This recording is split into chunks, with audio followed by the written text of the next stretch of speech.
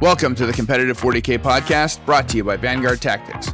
It's our mission to help you play, progress, and perform at this incredible game of Warhammer 40K, keeping sportsmanship and fair play at its absolute core. I'm your host, Dave Colmell, a writer trudging along English roadways, enduring an involuntary vow of poverty. Fortunately, along this road of life, I've met a Thatcher's son turned knight. He's the rock, the hard place. Like a wind from Galileland, he sweeps by, blown far from his homeland in search of glory and honor. We walk in the garden of his turbulence. He is the William Thatcher to my Geoffrey Chaucer. Mr. Jordan Checkley. Jord, how's it going?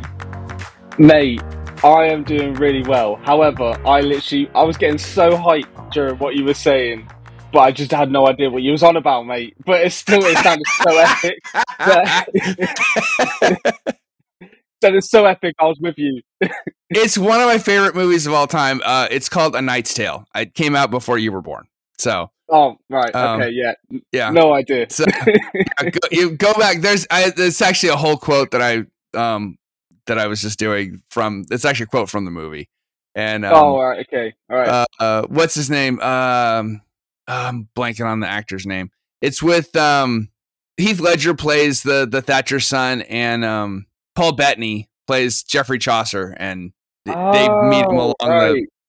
Anyway, it's a whole scene, and it's hilarious. So you've sold me, mate. You've sold me just off your voice acting there, mate. That's fantastic. Yeah. So I did a very, very poor, very poor rendition of Paul Bettany there. But let's move on. We're obviously here not to talk about A Knight's Tale, but to talk about Grey Knights. So. Yes. Let's get right into talking about the index cards for 10th edition for Grey Knights. Real quick, though, we're going to stop for our first sponsor of the day, The Outpost. The Competitive 40K podcast is proudly supported by The Outpost, your friendly local gaming store with the most helpful and friendliest of staff. After visiting The Outpost, I was taken aback by the whole host of products available in-store and online. With awesome discounts, gaming tables, and a huge range of terrain for different game systems, The Outpost is certainly a great place to hang out and hobby. Check out www.the-outpost.co.uk or go and visit them in store. All right, yeah, Steve sounded way better in that ad than I did in my opening, but we'll move on. Ladies and gentlemen, please don't forget to like, share, subscribe, leave us a 5-star review. Go ahead and comment as to whether or not I should continue to do Paul Bettany quotes and openings, or if I should just go back to doing the normal stuff and stay in my lane. I'm going to go comment now just to make sure that you do, mate, because I thought that was fantastic. Well, I appreciate you, brother. Thank you very much. All right. Don't forget to check us out on Instagram also. I'm on there at InfantryLawyer40K. You can also DM me there about my bad Bettany impressions. You can also find Jord on there. He's at VT_Jord. And with that, let's start talking about the army rule for Grey Knights, or actually the expectations for Grey Knights, which is what? What should people expect when they're going to play into or as Grey Knights? So Grey Knights are potentially the most exciting army to play in 40k 10th edition. You know how much I love my Blood Angels, but Grey Knights, in terms of their play style, there's a lot of like teleport shenanigans. You're going to be leaning into like that whole like elite infantry. Like their purity is on a whole nother level. They are absolutely awesome. You can literally just take units off the board, bring them back. Oh, it's so cool, man. It's so cool. With that foundation that you've laid, let's talk about the army rule, which is literally titled Teleport Assault. Yeah, exactly. This, I think it goes without saying. So basically, if your army is obviously Grey Knights, at the end of your opponent's turn, you can select a number of Grey Knight units from your army with this ability. You can't do it if they're in engagement range. And the maximum number of units you can take off are the following. So if you're playing combat patrol, it's just 1 unit, incursion up to 2 units, strike force up to 3, and onslaught up to 4. So obviously standard games usually are strike force. So you can be taking 3 units off the board at the end of your opponent's turn. You 100% are doing that anyway, even if you don't need to, because you're bringing them straight back on anyway. So it just gives you the option, let's say if you're doing tactical objectives, to go, cool, I need to do something else. Oh, I wish I took off that extra unit. Do you know what I mean? Like it gives you the tactical play to be able to just do what you need to in the game. It's very, very cool. So they follow the normal rules for coming back in. So have to stay 9 inch away from enemy units. it's really cool. It's really cool. But there are other shenanigans that we're going to go into, mate, that will make this deep striking rule better.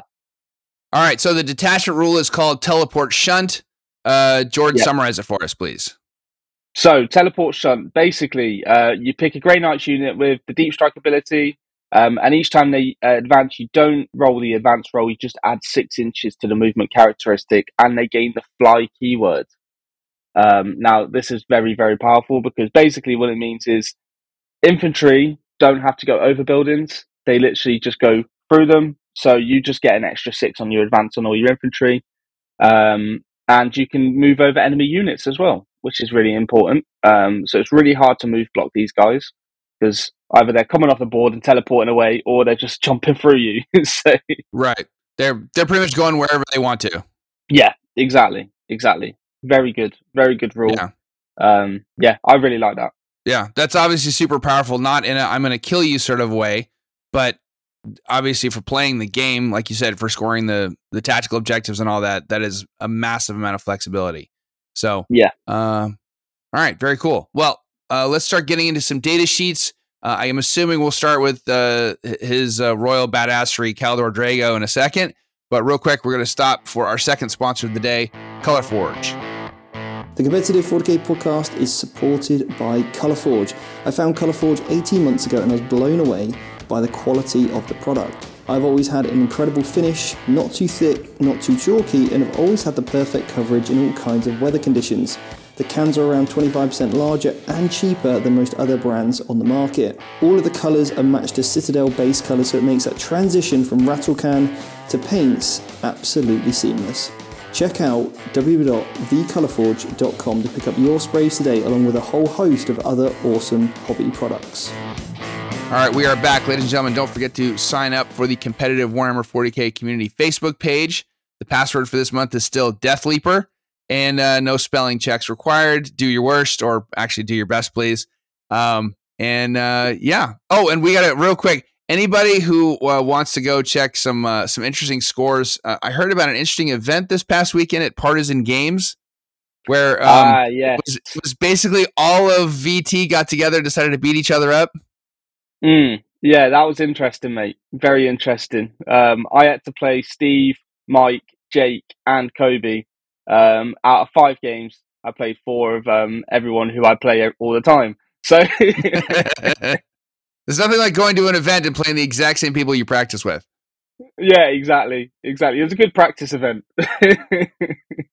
Yeah, that was hilarious. Steve's Instagram was comedy. He's like, I could have just stayed home and played the same people.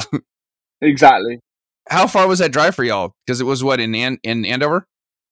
It was in Andover, yeah. So for Steve, it was like an hour 45 minutes, roughly. Wow. In between that.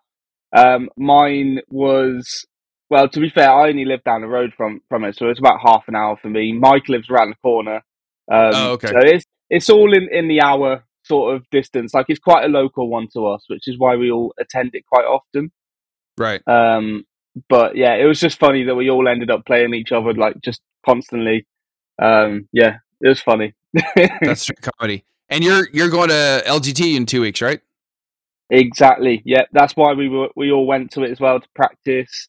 Yeah, so we're all going to LGT. I know Jake and Steve are going to the Outpost in Sheffield this coming weekend to go for another tournament. So they're getting more practice in. Awesome. Very cool. And I'm assuming you're taking your Blood Angels again. Oh, of course, yeah. No, I wouldn't go to LGT without taking the Blood Angels. So yeah, they are definitely going. We've actually got a members series going on the YouTube channel, which is like our road to LGT. So you've got episodes from myself, Jake, and Steve, where each week we're doing a video which kind of goes through how our list is changing, our expectations, our thoughts, how practice games have gone, and we've been doing that for a couple of weeks now. So yeah, if you're interested, go check that out. Absolutely. People should definitely check that out. All right. So with that, let's get on to the data sheets. And I'm assuming first and foremost, we got to talk about Caldor Drago. I mean, he's the granddad of all. Yeah. Well, as Steve likes to call him, the Primarch of the Grey Knights. Yeah. Fair enough. Yeah, exactly. He's honestly, he's really cool, actually. So he's one thing to note is all the data sheets are going to have a 2-up save for like your Grey Knight infantry and stuff and your characters because they are the best of the best. So this guy's toughness 5, 2-up save, 7 wounds. He's only OC 1, but anyway, his weapons. So he's got anti-demon 2+ on his Scourgeon psychic attack, which is strength 6, AP 2, damage 2. It's all right. It's nice. It's not terrible. Obviously, you've got a Stormbolter, and you've got the Titan Sword as well. So this one is Anti-Demon 2+, with Psychic, 6 attacks, Weapon Skill 2-up, Strength 8, AP 4, Damage 3. So there are ways of buffing this guy again. A lot of these data sheets, when we come to stratagems and, well, enhancements on the non-epic heroes, they're going to look a lot better. This is a really nice one I like with Drago because of the teleporting abilities and shenanigans with the Grey Knights. Is once per battle you can declare a charge in the turn. When you declare a charge in the turn in which it was set up using the Deep Strike ability, you get +3 to your charge. So you are charging with a 7-inch charge with him, which is really nice. Nice, exactly. But that's the Grandmaster of the Grey Knights. He's great. Definitely someone who has competitive play. But yeah, I like him. If only melee was a little stronger, that adding 3 to the charge roll would be a little better. But yeah. I don't know. I haven't played yet with the new balanced data slate, so maybe the melee is coming back a little bit. These guys got hit with a good points decrease, so you are getting on average probably like 200 points extra in your list. Okay, nice. So you are getting like another squad of Terminators. And as I said, like there are ways to make your army a lot better with the strats. So the strats are, I'm not gone on to it, but the strats are really good for this index. So yeah, well, when we come on to them, you'll see why I'm thinking that these squads are better. Okay, cool. Voldus, Grandmaster Voldus. So similar profile to Drago, but he's got his hammer. I'm going to butcher this name, but Malleus Argurum. He's got Sanctus or Sanctuary, his psychic ability. So when he's leading the unit, enemies have to -1 to the hit roll. Good, makes your Terminators a lot more survivable. Then you've got Hammer of Flame. So basically, each time this model's unit is selected to fight, you can select one enemy unit in engagement range and roll a d6, adding 2 if it's got the demon keyword. On a 4 to 5, the enemy suffers d3 mortal wounds, and on a 6, they suffer d3 plus 3 mortal wounds. Nice. Very niche, though, because obviously it's only going to work against demons, so... And I don't know that there's that many demons in the competitive meta right now. Well, you're getting the +2 if they're demons. So you're doing it on, 2 to 3? Yeah, 2 to 3 take d3 mortal wounds, and on a 4 it would take d3 plus 3 if it's a demon. But you're still on average doing a decent amount of mortals. Yeah, I totally misread that. I thought it was only if you select an enemy unit that has the demon keyword. Yeah, never mind. Yeah, it works on everybody. So yeah, so it's even better. It's just better against demons if you're charging into them. Okay. Exactly. You're going to find that with Grey Knights because in the lore, they are the demon hunters. So you're going to get better rules against demons. But on the whole, they're still pretty decent. I like him. I don't think he's an auto-include, but he's still decent enough, right? Yeah. All right. So Voldus seems pretty good, but I think this next guy might be better. You tell me. Castellan Crow. I loved it. This guy is actually probably my favourite character in the Grey Knights. His model's epic, just to start with, right? Oh, absolutely. One of the coolest models in the range. Exactly. In all of GW range. Yeah. I think he's awesome. I'm still waiting to pick him up, but yeah he's great. I agree, mate. I agree, yeah. When I made my Grey Knight list, I was like, he's going in no matter what he's like, without even looking at his rules, he just has to go in the list. He's awesome, right? But let's look at his rules and his abilities. So basically, whilst he's leading a unit, he can only lead one unit, by the way, which is Purifiers. Because he's like the leader of the Purifiers, right? Yeah. So he gives +1 attack to their Purifying Flame attack, which is like a psychic attack. So we'll come to their one because their one's slightly different in terms of like attacks output.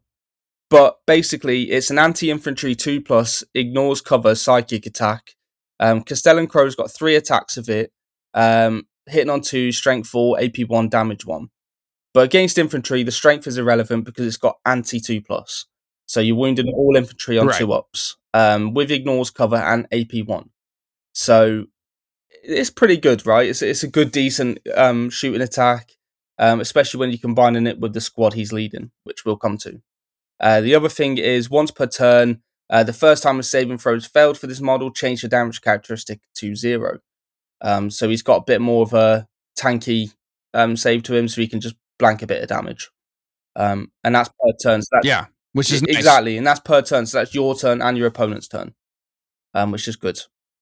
Very cool. And he's also got the Champion of the Order of Purifiers ability, so while he's leading a unit, so he can't do this on his own, but while he's leading a unit, you add 1 to the attack characteristic of the Purifying Flame ability, which he has. It's his Purifying Flame ability. I think it's the exact same stat line as the Purifiers. It's slightly different, mate. Right? It's slightly different. So his Bliss skill's better, and he's got 2 more attacks than them. Okay. So their base attacks is 1, but it becomes 2 while he's leading. Yeah. So, and frankly, it says the unit's Purifying Flame, so he'll actually go up to 4 attacks while he's leading a unit. Exactly. So that's cool. Exactly. Yeah. So it's a cool little combo, actually. And then obviously he's got his Black Blade of Antwer, which is a devastating wounds precision weapon with 5 attacks, hitting on 2, strength 6, AP 2, damage 2. So nothing to laugh at, is it? It's still pretty decent. Devastating wounds are still great even after the balance data slate change. Yeah, I'd say so.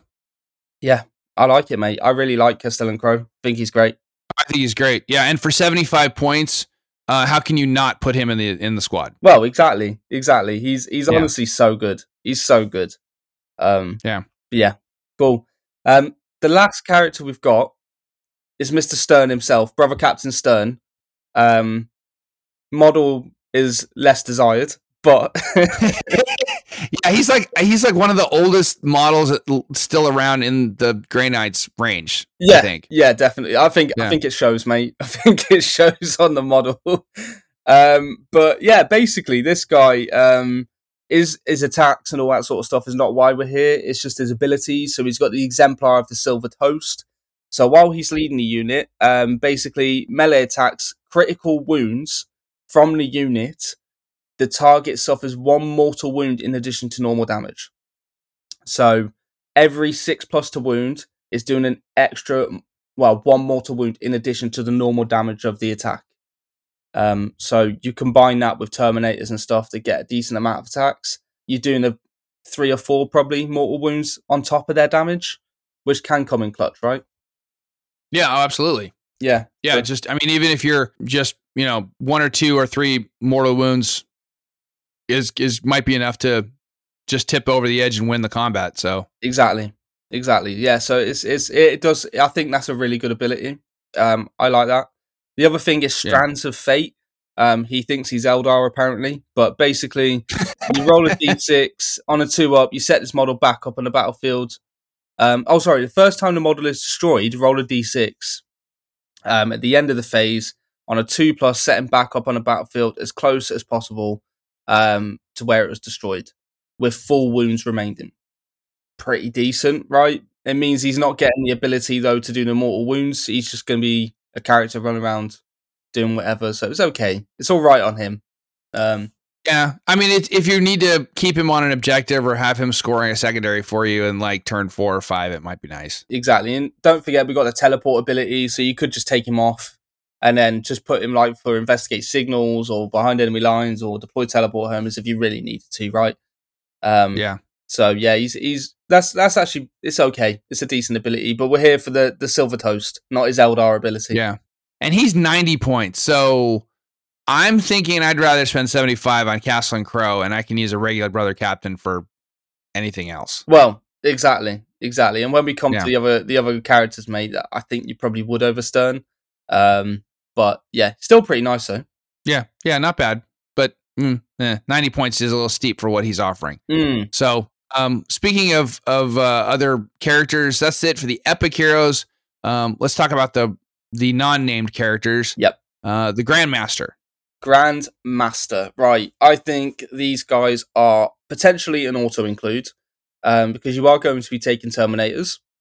So this guy basically, I'm just going to say standard stat line. So 2 up save, toughness 5, right? 7 wounds. You can give him some pretty decent ranged attacks. So you could give him a Flamer with strength 6, AP 1, damage 1. You could give him like a damage 2 cannon shot. It's all right. I think you'd probably go Flamer, to be honest. Because why not? Burn the Heretic. Then the other thing is, this is the kicker with him. So on top of having the standard, like, once per battle, like standard captain ability, once per battle, 1 unit from your army with this ability can be targeted by a stratagem for 0 CP. So even if another unit's been targeted by the stratagem, it's important to note, if you haven't seen the balanced data slate, what this means is you can only use this on battle tactic stratagems. So what you're looking at here is, for the core stratagems anyway, because we'll come on to the Grey Knight specific ones, is we're looking at CP reroll and go to ground. So you're never going to use them. We'll come to the Grey Knight ones. That's still really good in this army. There's 3 battle tactic stratagems in this index. Yeah, but like Jord said, we'll get to that in a second. Exactly. But yeah, so the big kicker with him is, whilst this model is leading the unit, you can ignore all modifiers to the characteristics of models in the unit and to any roll or test made for models in the unit, excluding modifiers for saving throws. This is really strong, because you've got a decent profile on all your characters and stuff, and most of the time you're probably hitting on 2s, so no one can make that worse. It just means your efficiency isn't going to get worsened. I think it's pretty good, especially going into Death Guard now with the -1 weapon skill or ballistic skill. Oh yeah. This guy is going to be fantastic. Yes, he will. Yeah, he might. That almost sets them up as a hard counter to Death Guard. Almost. Yeah, exactly. Yeah, I really like him. I think you definitely take one. Especially when we come on to enhancements, because they're fantastic. Okay. So, yeah, he's great. Okay. Obviously, he can lead the 2 types of Terminator squads that we can take as well. Very cool. All right. And then we obviously got to talk about the other Grandmaster, the one in the baby carrier. The Nemesis carrier. Dread Knight. Exactly. I love these. The most famous baby carriers in 40k, the Grandmaster and Nemesis Dread Knight. He's pretty good, right? So, basically, I like this guy for your anti-vehicle, because what we're going to see through this index is we don't have much vehicle counters. Right. There's not a lot of anti-tank weapons that are going to be taking out monsters and vehicles. Exactly. This is the big struggle for the index, is getting rid of vehicle armies and monsters. This guy, after looking at it, I've come up with a nice little combo with this guy, which he can be pretty decent with it. So basically you can give him any of the ranged weapons. You can give him 2d6 flamer, you can give him a 6-shot damage 3 cannon, pretty decent. But we're here for his melee, right? So he can take the Great Hammer. Now this hits on 4s, which is a bit weird. I think if anything, these guys should be hitting on 2s and 3s because they're Grey Knights, but he's hitting on 4s. Strength 14, AP 3, damage D6 +1 with 5 attacks. I think ignoring the weapon skill, right? I do think it's really powerful, but you come up against those Death Guard or someone like that with -1 to hit, and automatically you're hitting on 5s, which is a struggle. It can be a struggle. You've also got the Great Sword, and that has 2 profiles. So you have a strike and a sweep. The strike is 5 attacks, hitting on 3s. Strength 10, AP 2, D6 damage. Or you can go with the sweep attack, which is 10 attacks, hitting on 3, strength 5, AP 1, 1 damage. So it's a bit of a debate on which one to take here, right? I think, obviously, you look at it initially, and the Great Hammer is much better because it's strength 14, AP 3, D6 +1.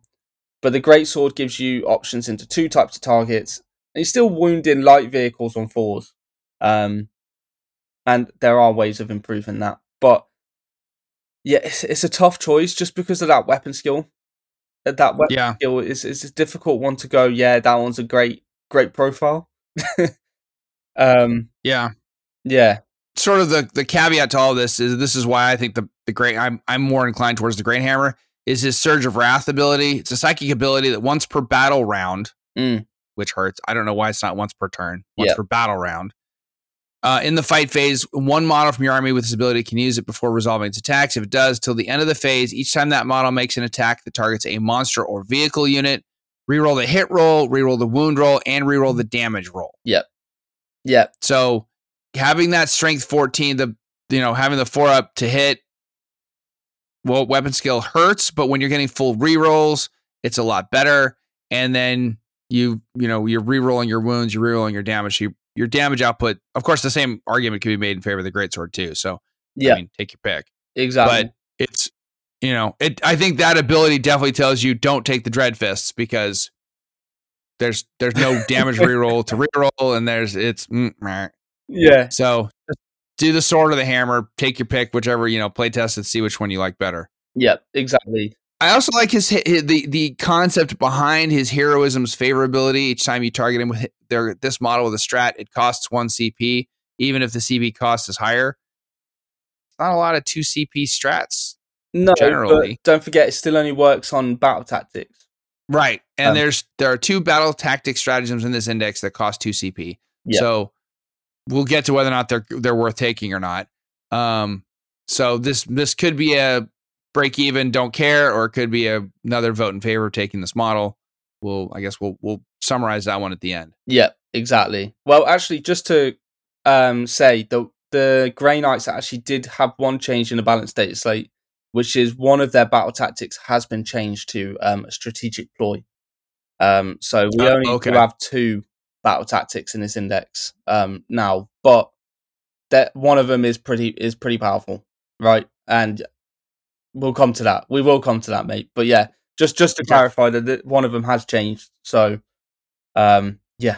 But yeah, I think that the Grandmaster and Nemesis Dread Knight, he definitely fulfills a role which you struggle with in the index. And again, there are ways of making him hit harder. So looking past the weapon skill, if you can get great on that, then sure, he's definitely going to be popping some vehicles. But it's a tough one because that weapon skill against great Death Guard, and I know we keep saying that, but they're the big concept with these melee armies right now is you are going to be hitting on 5s, potentially 6s with this guy with a hammer, so it doesn't look too favourable at that point. Right. But yeah, he's still good though. Still good. He's still my favourite baby carrier anyway. Next one we've got is the Brother Captain, haven't we? Yep. So this guy basically he can give, so he has empiric amplification. So whilst this model is leading the unit, psychic weapons equipped by models in the unit have sustained 1. So basically your psychic weapons are your melee weapons, and there's a couple of ranged weapons in the units that will get it as well. But so basically you're going to be getting sustained in combat for the most part. Decent enough, which right? is strong. It's decent enough, yeah, definitely. Most of the stuff is damage too, so you can't really complain with that. And basically, he can reroll wound rolls with psychic weapons. This guy can, which is great because there's not many rerolls in this index, actually, surprisingly. So it's pretty decent on him. But again, he's only strength 6, AP 2, damage 2, so he's gonna be doing that into infantry. These guys blend through infantry, by the way. They just just struggle into anything bigger. Right, which in a shooting heavy / vehicle monster heavy meta, that's where it hurts. Exactly. But, exactly. But yeah, he's good enough. Yeah, he's good. I just wish that his wound rerolls were communicated onto the squad he leads. Because right now it's only him. He's the only he benefits from the reroll wounds. Yep. So, but I guess maybe giving wound rerolls to an entire squad of Terminators, Paladins might be a bit much. Well, we say that, but Oath's moment is reroll wounds. That is true. There is, I think, when you look at it, right, is in 40k 10th edition, there is so many armies that just get an ability to reroll hits or reroll wounds. like either through stratagems, enhancements, or characters leading certain units. And there are ways in most indexes to get that ability. It's just a shame in this one there's not as many. It's one of the ones that hasn't really picked up on that. But yeah. Anyway, let's look at the champion, the Brotherhood champion. Yep. He is another staple to the army, I feel, because basically he gives his unit fight first. So him with very strong with fight first against combat armies, you could never charge them and expect to kill them because they're just going to hurt you first. So yeah, fight first is potentially the strongest combat ability in the game. So I really like it. This guy as well, when he's fighting character units, he can re-roll hit rolls and wound rolls. But again, it's just him. It's this model. So yeah, it's a similar situation to the Brother Captain, right? Yeah. And he does have precision on his Nemesis Force weapon, so it's you can have him in melee sniping out characters theoretically. Yeah. So definitely. So it's strong, but yeah, you're not. It's only he again. He's the only one getting the hit rerolls and the wound rerolls, not the rest of his unit. Exactly that. He's leading purgation squads and strike squads, and he is a whopping 80 points. Yeah. So yeah, for somebody that's got precision and rerolling hits and wounds against characters, and if you're positioning him correctly with your teleporting shenanigans, he's probably going to be able to help make sure you get those assassinate points. Yeah, no, he is good. I think you never take him with the purgation squad because that's your ranged unit. You're going to be taking the strike squads. And yeah, he is really good though. I do really like the Brotherhood champion. So yeah, he's great. And when we come to enhancements again, we're going to make him even better. Don't worry. So yeah, great character overall. But this next one, mate, the Brotherhood Librarian, this guy is absolutely nuts. So basically, we're just going to go into his rules before we look into his ranged weapons and stuff. While he's leading the unit, he's got a similar ability to all librarians. He gives Feel No Pain 4 up against psychic attacks. 1,000 Suns Eat Your Heart Out. And then basically, he's got Vortex of Doom. This is the most hilarious rule because basically, in your shooting phase, you can select one enemy unit within 18 invisible to this Psyker and roll 1d6. On a 1, you suffer d6 mortal wounds. On a 2 to 5, the enemy suffers 2d3 mortal wounds. And on a 6, the enemy suffers 2d6 mortal wounds. It's absolutely hilarious. Yeah.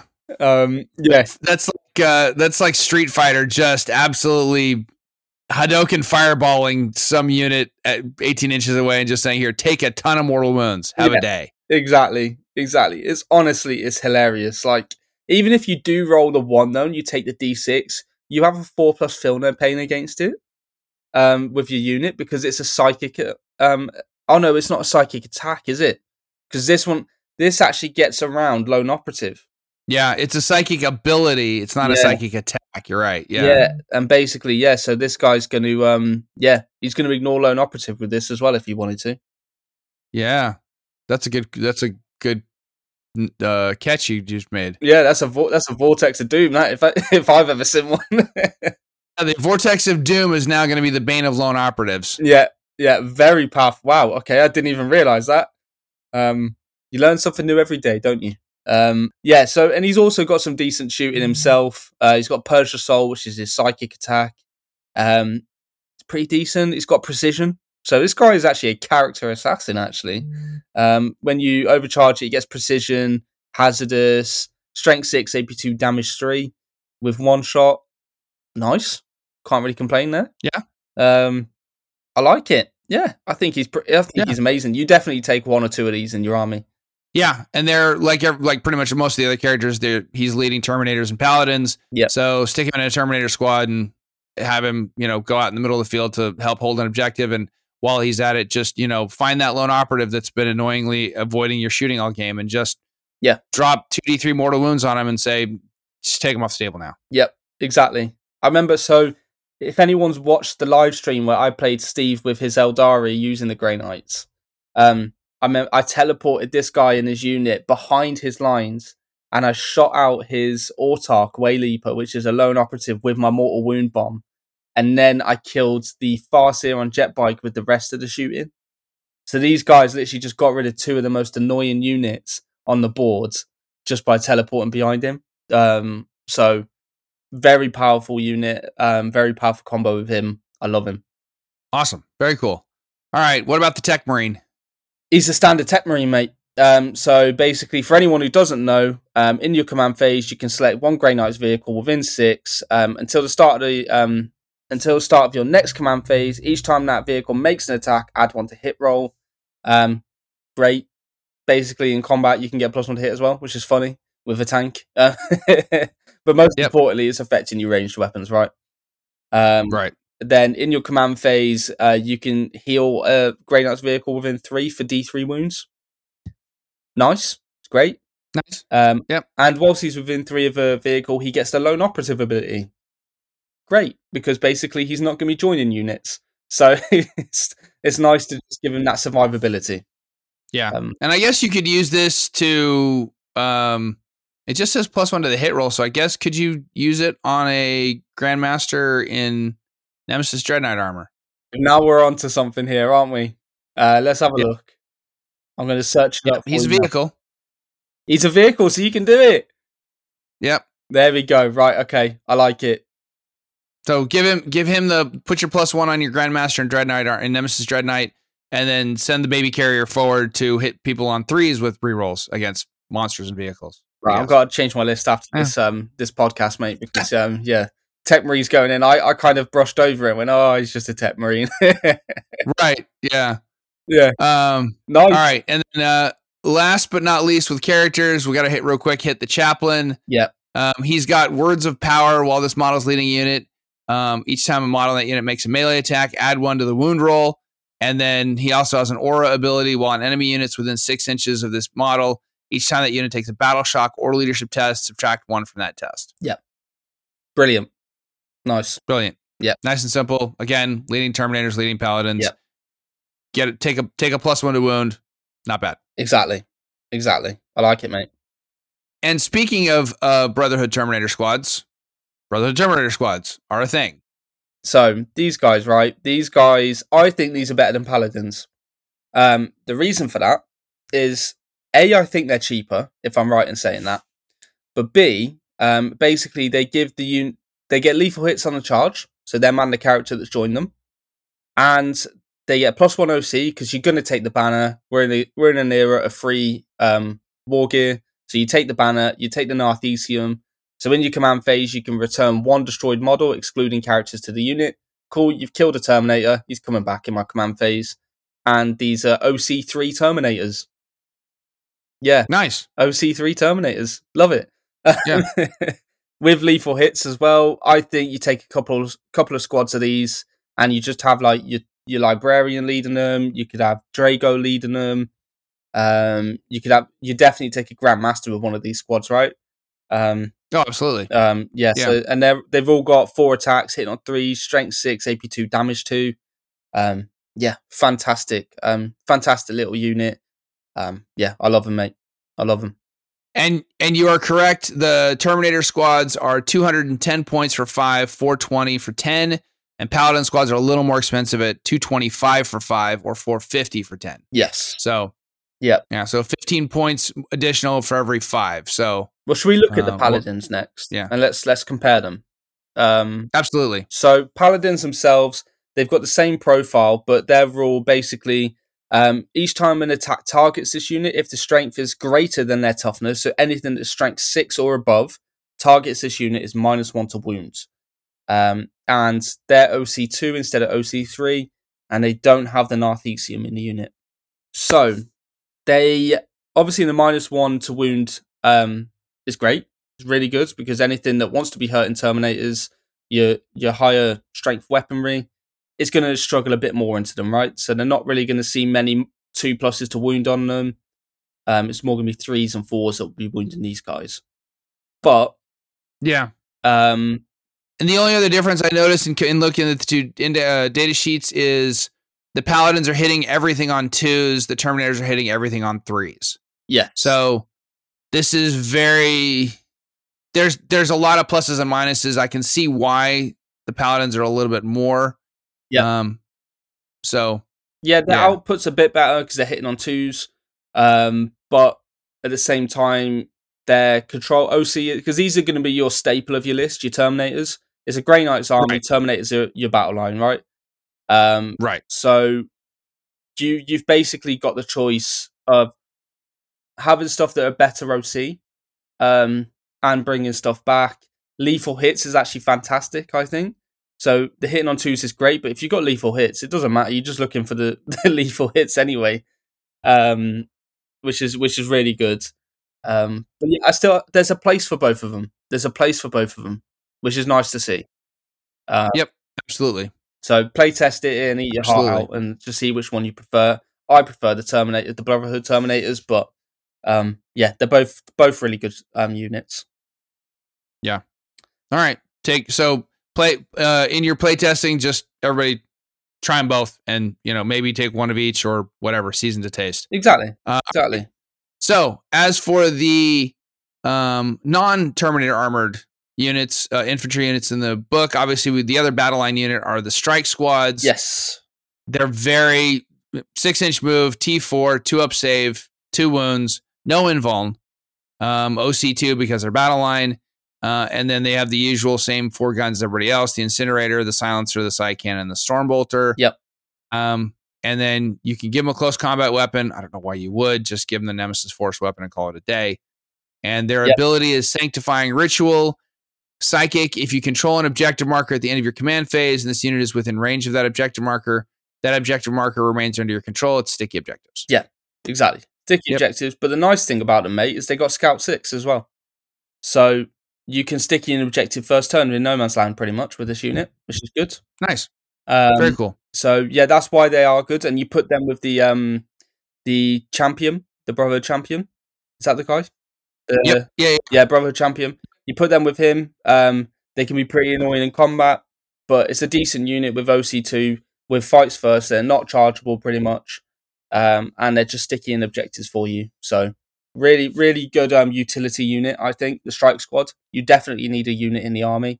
Don't leave home without them. But yeah, great unit. OC2 is also good as well because you don't really have many high OC units, so you want to kind of look into that. And these are 125 for 5, so it's worth looking into. Yeah. The close combat weapon. The difference between the close combat weapon and the Nemesis Force weapon: you can only have the Nemesis Force weapon if they're carrying Stormbolters. Yeah. If you give them any of the 3 special weapons, then they have to get the dinky close combat weapon. Exactly. Exactly that, mate. Exactly that. So next one, Castellan Crow's buddies, the Purifiers. These guys are awesome. Basically, their rule is a bit meh. They get +1 to hit if they're below starting strength, and +1 to wound if they're below half strength.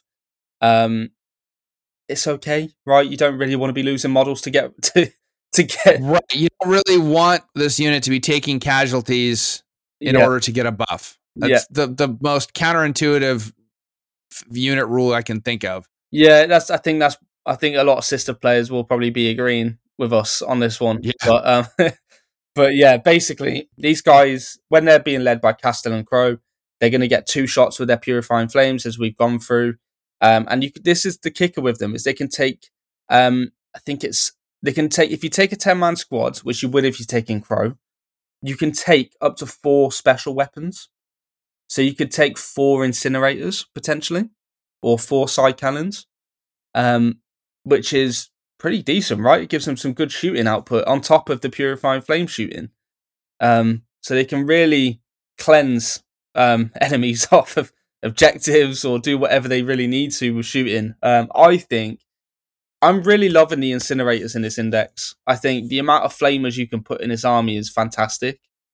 So yeah, I think taking 4 incinerators with this squad is still just brilliant.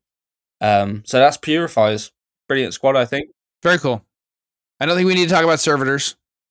I think they're the MVP of the index, mate. The servitors. Yep. Right. All right, interceptors.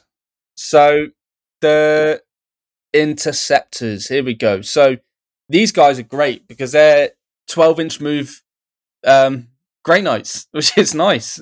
It's nice when you can do all the teleporting stuff with them as well. But the best thing about them is their rule. So after this unit's shot, if it's not within engagement range, you can make a normal move of up to 6 inches. But you can't declare a charge after you've done that. But what that means is you could potentially steal an objective off an opponent if they haven't been careful enough to shield out the objectives from deep strike. So you could do that.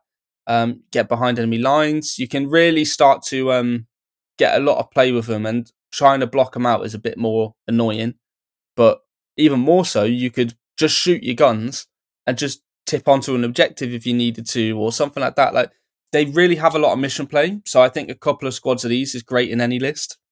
And 12-inch move is brilliant as well, especially with auto advance 6, right? Right. Oh, absolutely. Absolutely. Yeah. So the jump shoot jump is good in whether you're playing Tau or Eldar or Grey Knights. Yep. It's always a good thing, and there's so many different ways you can make it work for you. So exactly. Yeah. Exactly. It's pretty simple and straightforward. Yeah. I like all right. And then last but not least, for the infantry or the purgation squads, the Grey Knight Devastators as such, although their weapon selection is not nearly as cool as Devastators. No. And I can't believe I'm still saying that.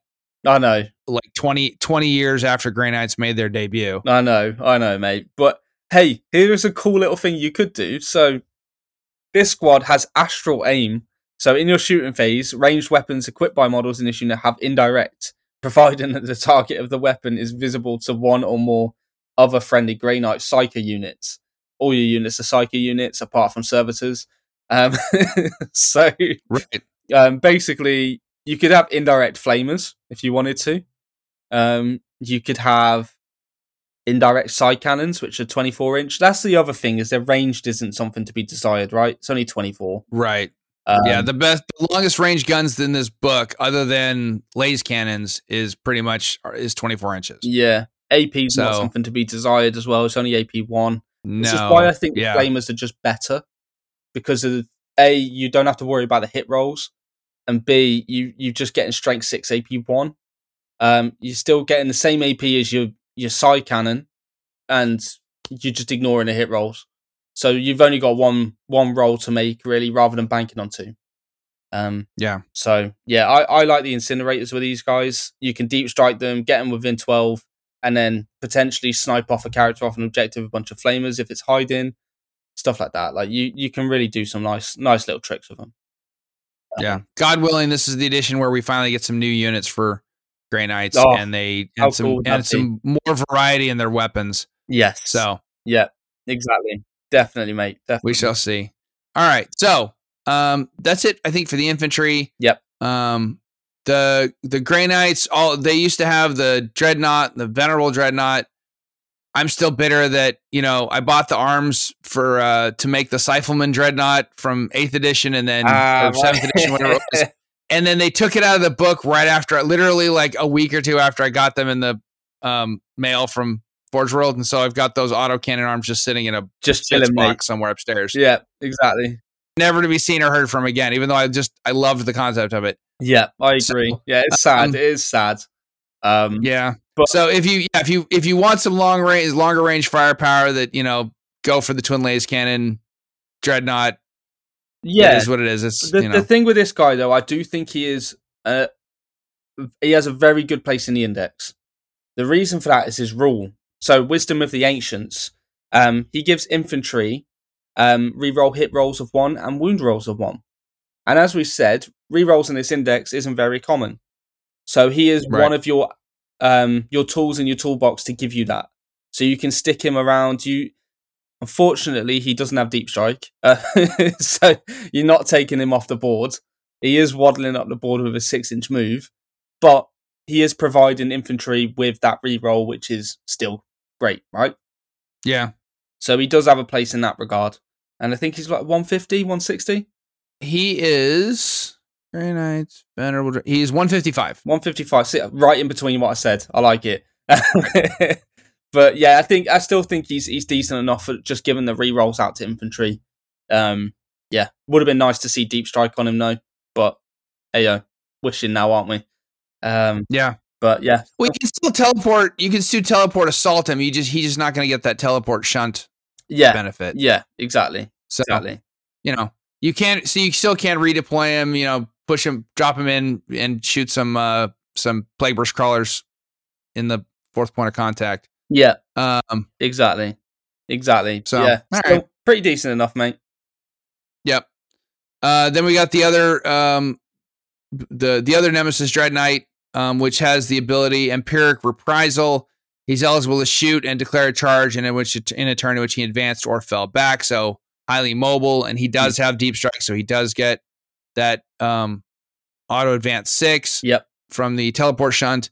So, and he's got the same weapons, same stat line basically as the Grandmaster. He's still hitting the Great Hammer is still hitting on 4s. The sword is still hitting on 3s with the same number of attacks and all that. So literally everything else, it's literally copy paste. The only thing different is he's not a character, and he gets the fall back and shoot, fall back and charge, advance and shoot. Mobility. So exactly, mate. He's almost, to my mind, better than the Grandmaster. Yeah, it's just without the rerolls, which is the one thing I would like on him. But yeah, he's as you said, copy and paste, mate. That's all he is. Yeah. Land Raiders. Is there one of these three variants that sticks out to you? The normal Land Raider, because he has the last cannons. So there's your anti-vehicle. That fulfills the role in the army which you're missing, right? Right. So, and obviously you can put Terminators in and they can get out and declare a charge in the turn in which this thing is moved, which is brilliant. Still the standard Land Raider rules, still standard Land Raider profiles. But he's just giving you those beautiful, beautiful Godhammer last cannons. So you're going to get 4 shots from your last cannons from this guy, which is great, right? You still right. want that, and he fulfills that role of anti-vehicle. And it's not easy to shift either. And OC5, so he's OC5 and stick him with a Tech Marine, so he's hitting his God Hammer laser cannons are hitting on 2s exactly, and so 4 laser cannon shots hitting on 2s. That is really your only realistic anti-vehicle firepower in this game, in this index. Exactly. I mean, Steve has taken 2 of these Land Raiders. Well, he's taken one of this variant of the Land Raiders in his Black Templars list. I've been on the other end of it, and it does pick up tanks. I lost gladiators left, right, and center to this guy. So he's definitely worth it, and I would recommend having a Land Raider in your list. Okay, cool. And then that just leaves the Rhino and the Razorback as far as the other transport options. Yeah, I don't know that Rhinos are. They're definitely have a place in this edition, but not in this index. You don't need them. You don't need the maneuverability. You've already got it. They're not exactly tough. They're not going to be protecting your units because you've all got 2-up saves anyway. You got better saves than the Rhino. So yeah, you don't need to worry about Rhinos or Razorbacks. They're a bit obsolete. Yeah. It's the same with the Flyers as well. Even in the Space Marine Index, the Flyers are very lackluster.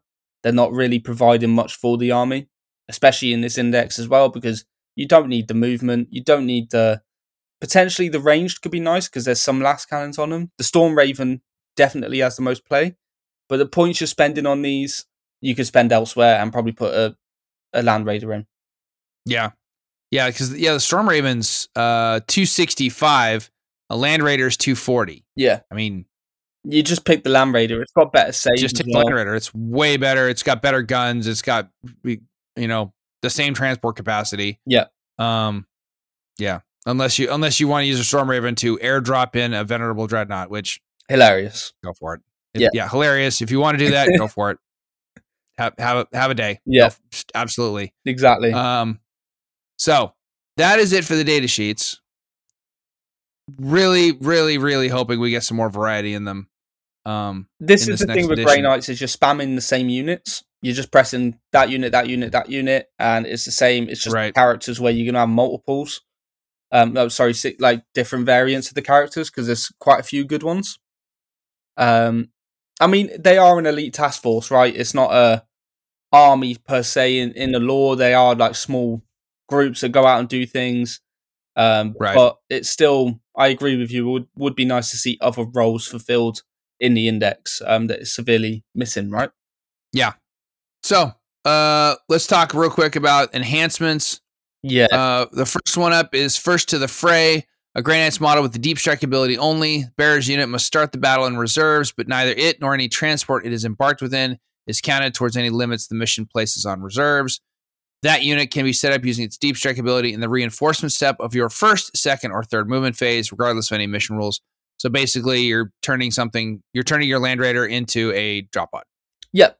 And I think this thing is, I really like this one. It's not an auto include because it's quite price heavy, but it's still really good because what it's doing is it's allowing you to deep strike. Say if you went first turn, it's helping you on the first turn if you go first. But if you go second, you can take units off the board and deep strike them first turn anyway if you've got stuff deployed on the board to take them off, right? Because they started on the board. Right. So it's really situational because you don't need it to come on second turn because you do that anyway with deep strike units. It's 35 points, and it is only good if you're going to load up Paladins or Terminators and a character into a Land Raider and then deep strike the entire what was 600-700 point package right in your opponent's face for some kind of a mini alpha strike. Yeah. But since this is not an alpha strike army, you're basically going to be yeeting them out and right into the jaws of the enemy and saying, I'm going to alpha strike you with this one unit. Yeah. The rest of my army will stand back and take notes. Yeah.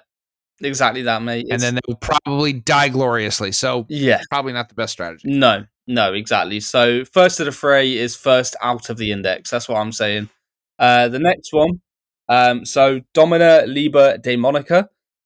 This is the one that I like to combo with the Grandmaster and Baby Toddler carrier thing. Okay. So each time the bearer makes a melee attack, add 1 to the wound roll. If it's a demon, you get +1 damage as well. So if you take it with a hammer, you got a strength 14 with +1 to wound. So you're wounding everything in the game on 2s besides a Baneblade and a Monolith.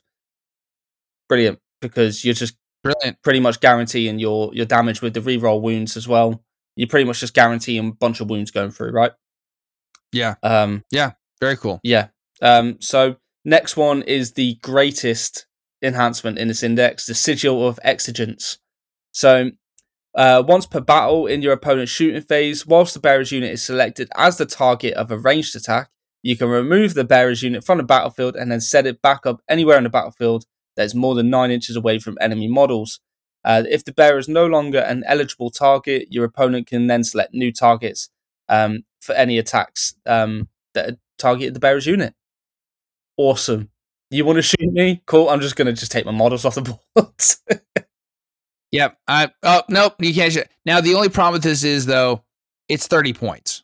That is a fairly large expenditure for a once per battle. It is. Haha, phantasm, you can't shoot me. It is, but basically what you're doing is you're taking off like if you put it on 10 strike marines, you're taking off a big footprint. It could even stop your opponent from charging the unit, which is also a big thing, right? It's stopping your opponent from shooting shots into that unit to weaken it before they get in. And if you've got the Brotherhood champion and then they want to charge, you've got the fights first on them. So they're never going to be able to whittle the unit down before they get into the combat. And then on top of that, they're going to have to try and shoot something else if they can. Which is, I think, and me and Steve have both been talking on this one. I think this one is it's definitely a top enhancement, even for 30 points. I think it just goes into the list. Just for that little mission play. And we all know how good Phantasm is, right? But this one's like Phantasm, like on another level. The last enhancement is Inescapable Wrath. Add 1 to charge rolls made for the bearer's unit. It's great because you deep strike all the time. +1 to charge, 8-inch charges. It's nice. Yep, 8-inch charges over 9 is always a better thing. Exactly. So I like that one as a place in the index. Definitely putting that one on one of my characters. So cool. Next. All right, stratagems. We'll just take turns and alternate to go through these. Let's do it. I'll do the first one. It is Radiant Strike. This is a battle tactics stratagem, and it is 2 CP, so it will benefit from all those abilities we read in the data sheets, where you can do one for free, or you can minus the cost of one for by 1. So in the fight phase, 1 Grey Knight Psyker unit from your army, which is almost literally the entire army. Yep. Until the end of the phase, melee weapons equipped by models in your unit with the psychic ability also have devastating wounds. Yep. Awesome. Yeah. So, yep. So everything except for those close combat weapons that your strike marines get if they're carrying special weapons. Yep. Every other melee weapon in the book gets devastating wounds. Yep. So nice and simple. What you got to think about here is the Dread Knight Grandmaster who turns a battle tactic stratagem to 1 CP. He's getting dev wounds for 1 CP. Right. With his Dread Hammer. Yeah. Mm-hmm. It's nice. Yep. or his sweet profile on his sword. Yep. Yeah. It's honestly so good. I think that's probably one of the better stratagems. Next one. Are we going down or sideways? Which way are we reading this? You get to pick. All right. I'll do a prognosticated arrival. So, in your movement phase, 1 Grey Knight Psyker unit from your army that is arriving from Deep Strike or using the teleport assault abilities. Your unit can be set up anywhere on the battlefield that's more than 3 away from all enemy models. You can't declare a charge on the turn in which you do this. It's 1 CP, so you can Deep Strike within 3 inches for 1 CP. Love it. Do this with a purgation squad, load them all up with incinerators, and then drop them in point blank and just, flame the bejesus out of somebody right in their face. Yeah, exactly. Goodbye. Nice. Oh, that one is an epic deed stratagem, so that one is not battle tactic qualified. No. All right, but this next one is battle tactic stratagem. It is Death from the Warp for 1 CP. Use it in your movement phase on a Grey Knight Psyker unit that either advanced this turn or arrived using Deep Strike or Teleport Assault. Till the end of the turn, ranged weapons equipped by models in your unit have the Assault ability, and each time a model in your unit makes an attack, add 1 to the hit roll. Yep. That's nice. Yep. Really good. Really good. Again, it combos with the army. Even if you do that auto advance 6, now all your weapons have got assault, so you can either do secondaries because you're eligible to shoot, or you can now just unload fire and just move an extra 6. So yeah, brilliant stratagem. Yep. So this one, actually, the next one, Haloed in Soulfire. So this has changed from a battle tactic stratagem. It is now a strategic ploy. So basically, I just want to double check I've said that one right. I believe it's strategic. Yep, you did. Yep, strategic ploy. Yep. And basically, it's 2 CP. In your movement phase, you select 1 Psyker unit from your army that survived Deep Strike or Teleport Assault. Until the start of your next movement phase, your unit cannot be targeted by ranged attacks unless the attacker model is within 12. So they effectively get the lone operative ability where they can't be targeted by ranged attacks unless they are within 12 inches. Fantastic. It's helping the army survive a bit again in a ranged meta. But for 2 CP, you're going to struggle to see it a lot more now, right? Yeah, absolutely. It's almost a little too good, so I can understand why they kept it at 2 CP. Exactly. It's something that, and there's no additional way. There's no, besides the ability for a couple ways to discount strats. There's no additional way to earn extra CP in this edition. No. As you may have noticed. Yeah. You're only going to be using it once a battle, really. Unless you've got the mission secondary where you can get extra CPs on 4-ups. Right. But that's the only way you're really going to be doing that multiple times. Yep. All right. Next one is Mists of Deimos. It's a strategic ploy strat for 1 CP. You play it in your opponent's movement phase just after an enemy unit ends a normal advance or fallback move. Play it on a Grey Knight's Psyker unit that is within 9 inches of that enemy unit. Your unit can make a normal move up to 6 inches as if it were your movement phase, or if it has the Deep Strike ability, it can be placed into strategic reserves. So we're out of here, or we're going to close in, move up 6 inches so that we can heroically intervene. Yep. Exactly. Yep. It's pretty decent. I actually like the Mr. Demos. This, again, it just plays into the army's ability to just be very tricksy, moving into your opponent or just jumping away. So, yeah, really like it. So the final one, mate, True Silver Armor. It's 1 CP. It's a war gear stratagem. So your opponent's shooting phase or fight phase, just after an enemy unit selects its targets, you select 1 Grey Knight unit from your army, and until the end of the phase, each time the attack targets unit worsen the AP characteristic by 1. Armor of Contempt. We just wanted to call it silver. That's all it was. Yep. True Silver Armor is the Armor of Contempt for Grey Knights. Yep. That's it. Nice and simple. Exactly. So, all right. That's the index. That's the index. That's it. That's the index. That's it. Everybody can go home now. Yep. So we're going to take a real quick break, and then we'll come back and talk about how the army plays and your experiences with it, and then we will get out of here. So with that, let's turn it over to our third sponsor of the day, Siege Studios. And now for a word from our sponsor, Siege Studios. They are the experts in providing professional miniature painting services, ensuring your armies always look their best on the battlefield. Whether you're a seasoned veteran or just starting out, Siege Studios can help bring your miniatures to life. Don't miss out on their quality craftsmanship. All right, we are back. Jord, let's talk about the overall big picture stuff for Grey Knights.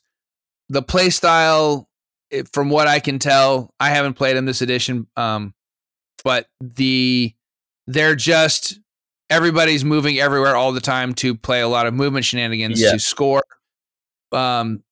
This is the list. If you want tactical secondaries, if you want to be the master of the tactical deck, this is the faction to play. Yep. But you're not killing a lot of stuff. No, this is the thing is, so they can score really well. So as you said, they're fantastic with tactical. Probably one of the better armies in the game for tactical. But they also play fixed really well with deployed teleport homers or behind enemy lines, things like that. So they can really do well on these things. But it's like you said, damage output on the army is something to be desired. You do really want more anti-vehicle, but you're going to have to lean into certain data sheets, which isn't what we want. We don't want to see indexes where you have to take a unit just to fulfill a role. You want to be able to have the options, right, to be able to do these things. But you're limited on your anti-vehicle, which is the struggle with the index. But hopefully we've come up with a few ways for people at home to be able to maybe get the best out of that, with your Dread Knight, your Grandmaster in Dread Knight armor, or your Land Raiders. Hopefully they can get some success out of that. But on the whole, it's probably the most tricksy army in the game. Sorry, Eldar, you don't take that title. Grey Knights have beat you on that one. But yeah, they're just not as good as Eldari. Right, Eldar are still just going to pick up the entire army and have it, by the end of by the end of turn 3 now, because of their air quote nerfs in the data slate. All right, so I do think that it's great that normally when you have in some of the other factions that they have sticky objectives, you can go sticky objectives, and then that unit is going to jog its way over to the next objective and sticky it or something. With this faction, Strike Marines, you can just sticky an objective, like you said. You can scout move onto an objective, and then have it, or you can also have a Strike Marine squad sitting on your home objective, and then you can completely abandon your home objective, and everything moves forward and starts scattering to do mission play. So, and then they can teleport assault away to something else next turn. So, it's going to take a lot of skill with this army to pilot it properly. You're going to have to get quite a few reps in to understand the nuances and where to position certain units so you're not losing them and stuff like that. Because don't forget, they can be pretty tanky, right? Most of your units can be Terminators. You're also pretty much every unit in your army will have a 2+ save. So, and hopefully an invul because of the Terminators. But it can be tanky in that regard. Devastating wounds will hurt this army. There's not many Feel No Pains. Well, there isn't. There's a couple against Psychic, but that's it. But yeah, it's more so about you're going to need to get your reps in. You're going to have to play different opponents and understand where to position these units and when to take units off and things like that. That's where the skill to the army will come in. There's a lot of skill and tactics to be learned through playing Grey Knights, which is good. It's good. And obviously, when we talk about how this index scores the secondaries, the tactical deck. Tactical deck is the best way. It's probably the most fun way to play the army, right? So yeah. If Bring It Down comes up, just go ahead and use the strat.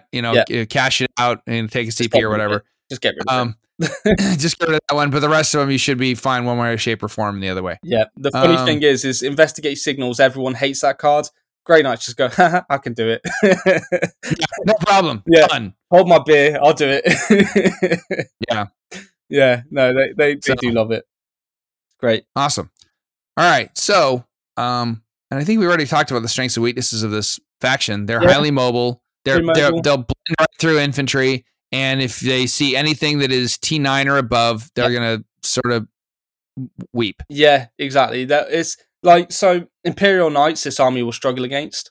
It's going to struggle against Imperial Knights. But it's going to do really well into your Horde armies. It's going to do really well into even your Marine armies, like your Space Marines and stuff, unless they're going down that air quote Iron Hands route with like loads of vehicles and tanks and repulsors and Land Raiders, and then that's where you'll probably struggle, right? Right. But they do have the stratagems and stuff. It's just more so if your opponent hasn't played them, you could probably do really well against them because they're not going to expect how much maneuverability is going to be in this army. Cool. Well, I think we've covered it. We've covered it, mate. Yeah. We would. I would throw in a rules lawyer question here, but I actually have to get to the real lawyering because I got to get to my work. So with that, ladies and gentlemen, thank you for giving us your time and your attention. I'm hoping that later this week, Steve and I can sit down to talk about his, the LGT prep and all that. And I would also mention that noticed on YouTube last night, GW is starting to release information. They did it on Warcom too. I think they're starting to release information about the Space Marine Codex that's coming out soon. Yeah. So I'm guessing that sometime soon that will be announced for pre-order. If they're already doing the teases online, that means that we've got the new Space Marine Codex coming sometime in the very near future. So we got that to look forward to. I'm assuming sometime in October, my guess. I don't have any inside baseball info, but that's my guess. Yeah. So we will see. But until then, this is Dave Colmell for Jord Checkley and all of Vanguard Tactics saying, if he believes enough, a man can do anything. Have a great day, everyone.